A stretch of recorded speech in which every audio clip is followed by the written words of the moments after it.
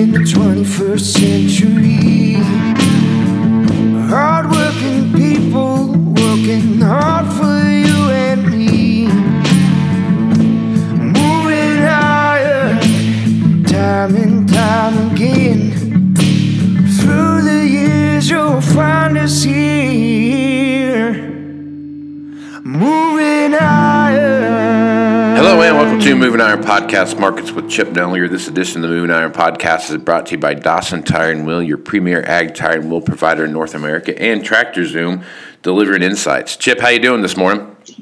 Well, I got my seatbelt fastened. It's going to be a bumpy ride this morning, Casey. It is. Well, yeah. So I woke up this morning and I'm looking through my stuff, getting ready to talk to you, and I looked down at the my 6:30 in the morning alert that I get on my phone. It says corn's down 7.25 for the May contract, down 6 in December, and then May soybeans. You might as well just sink the ship because it looks like it's going down to 15.75 in the May contract, and November beans are at 14.25. Then I get my latest update, kind of rebounded a little bit, but soybeans got worse.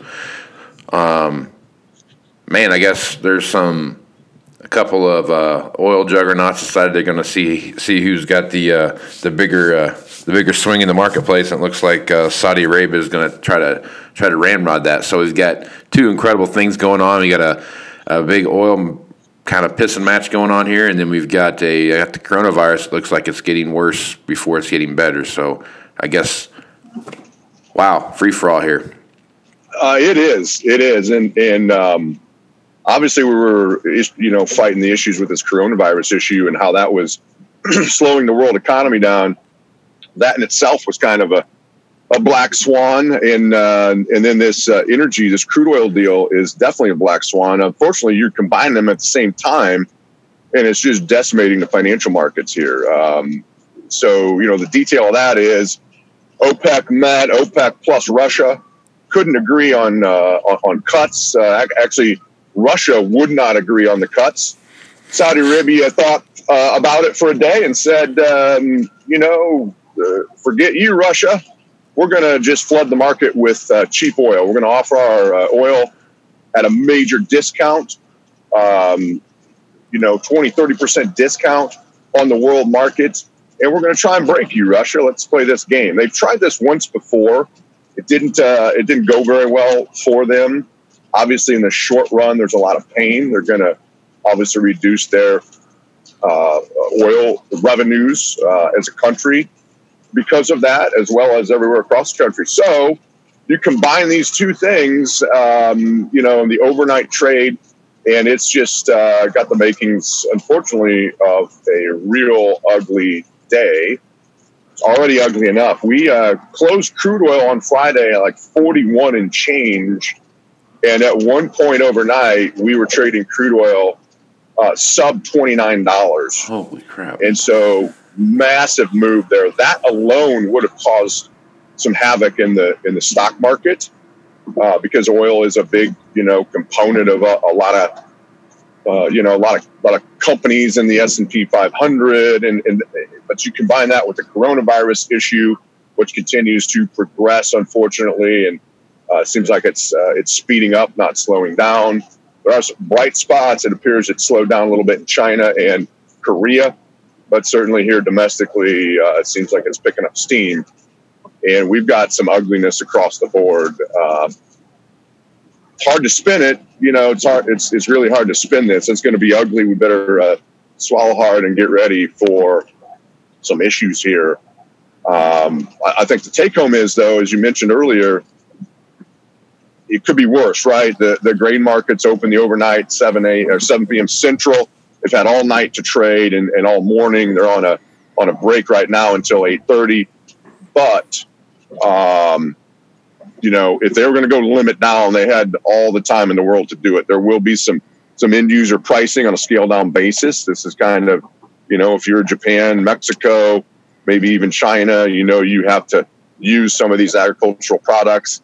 It's kind of a blue light special here we got going on. So there will be some end user pricing on the way down. The livestock markets look like, at least on the screen, a lot can change here in the next half hour or so.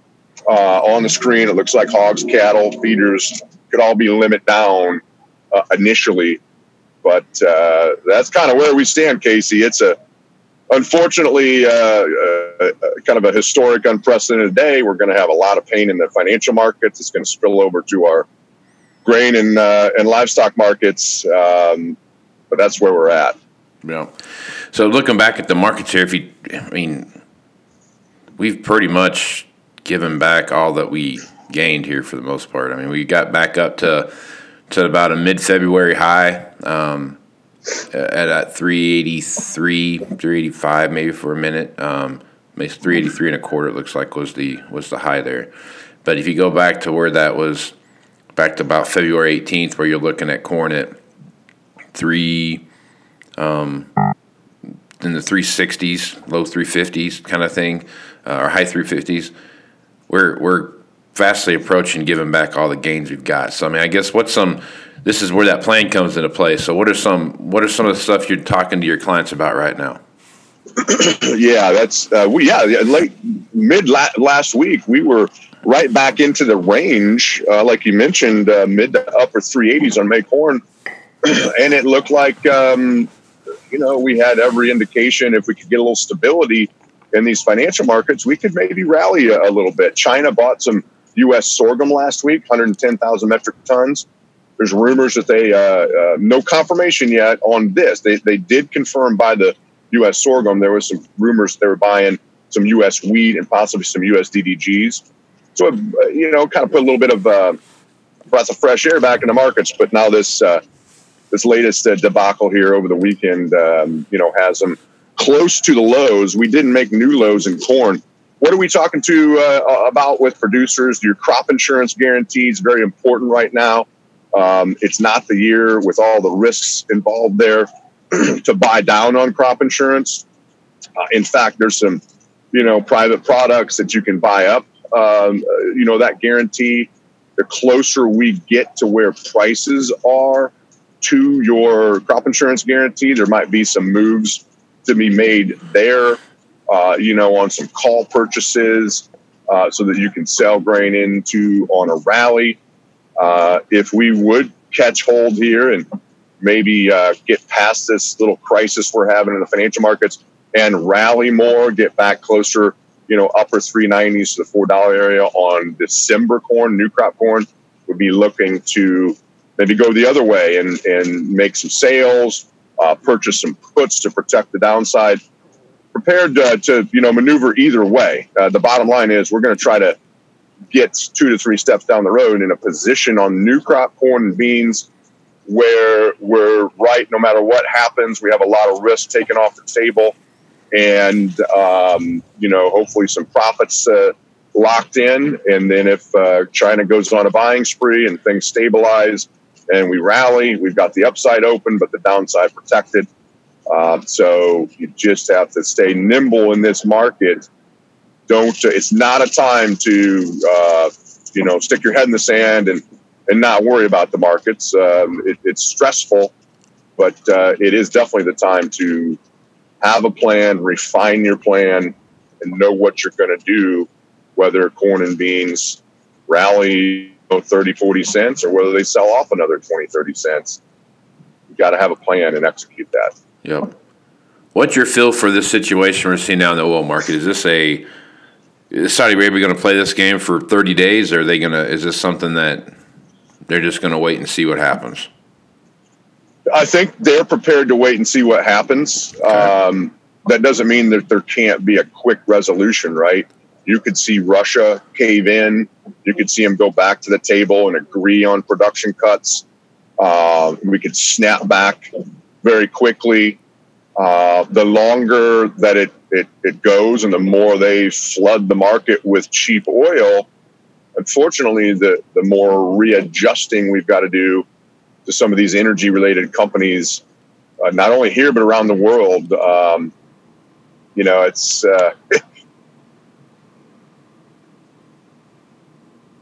you go to bed Friday night with crude oil in the low 40s, and you wake up and Monday morning and we've traded under 30. That's a big adjustment on some of these.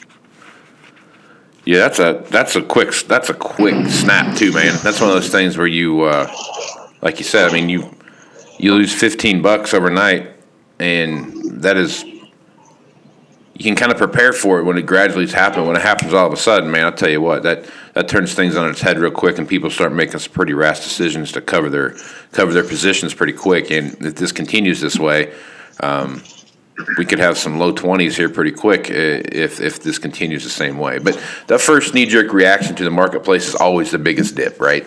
And there might be some upside here in a little while, but it's going to be some pretty rough sailing for the foreseeable future, I guess. Yeah, no doubt, and there'll be painful adjustments. There's a lot of the U.S. shale production is estimated, upper 40s to about 50 for their break-even costs. So it's supply and demand, and they've seen booms and busts in oil country for years and years and years, and yeah. That's again, it's going to be painful for the higher leveraged, higher break-even type production companies.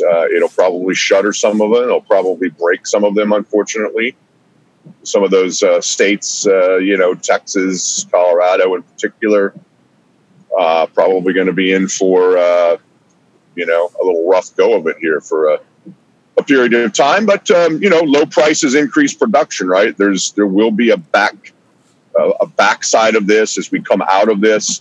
Low prices cure low prices. We will increase production. I should say demand with lower price levels. And as you then cut production, whether that's, companies going out of business, shuttering production, or a combination of that, and then eventually there's an OPEC production cut, you could come screaming back, into the 40s and 50s just as quick as we drop down into the 20s and 30s. So very, very volatile time, unprecedented volatility really in some of these markets. Interest rates are at all-time lows, gold's at a 7-year high, multi-year lows in crude oil, stock market, 2.5 weeks ago, all-time highs in the stock market, and now, we're somewhere around 14% correction and counting. So it's happening fast, as it always does. All right, Chip, plenty of stuff going on here. Folks, we're working on a plan or just need some help with what's going on or just ask you a general question about the craziness that's happening today. What's the best way to get a hold of you? Yeah, best way is just give us a call at the office, 309-550-7213. We'd love to chat with you. It's a very volatile, scary time frame, and it's more critical than ever to have a plan. All right, Chip. Well, I'm Casey Seymour with Moving Iron Podcast. Make sure you check out my website at movingironllc.com. Also, check out tractorzoom.com as well as dawsontire.com for all the needs and stuff that they have going on there. Also, check out the Global Ag Network and all the great podcasters there as well. So until next time, I'm Casey Seymour with Chip Nellinger. Let's go move some iron, folks. Out.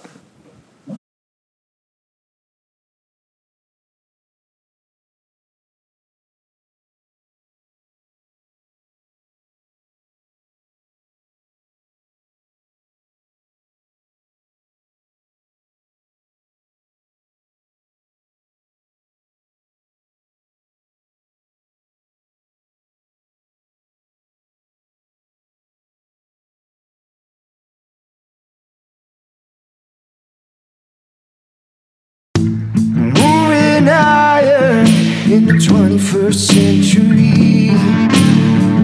Hard-working people working hard for you and me. Moving higher, time and time again. Through the years you'll find us here. Moving higher.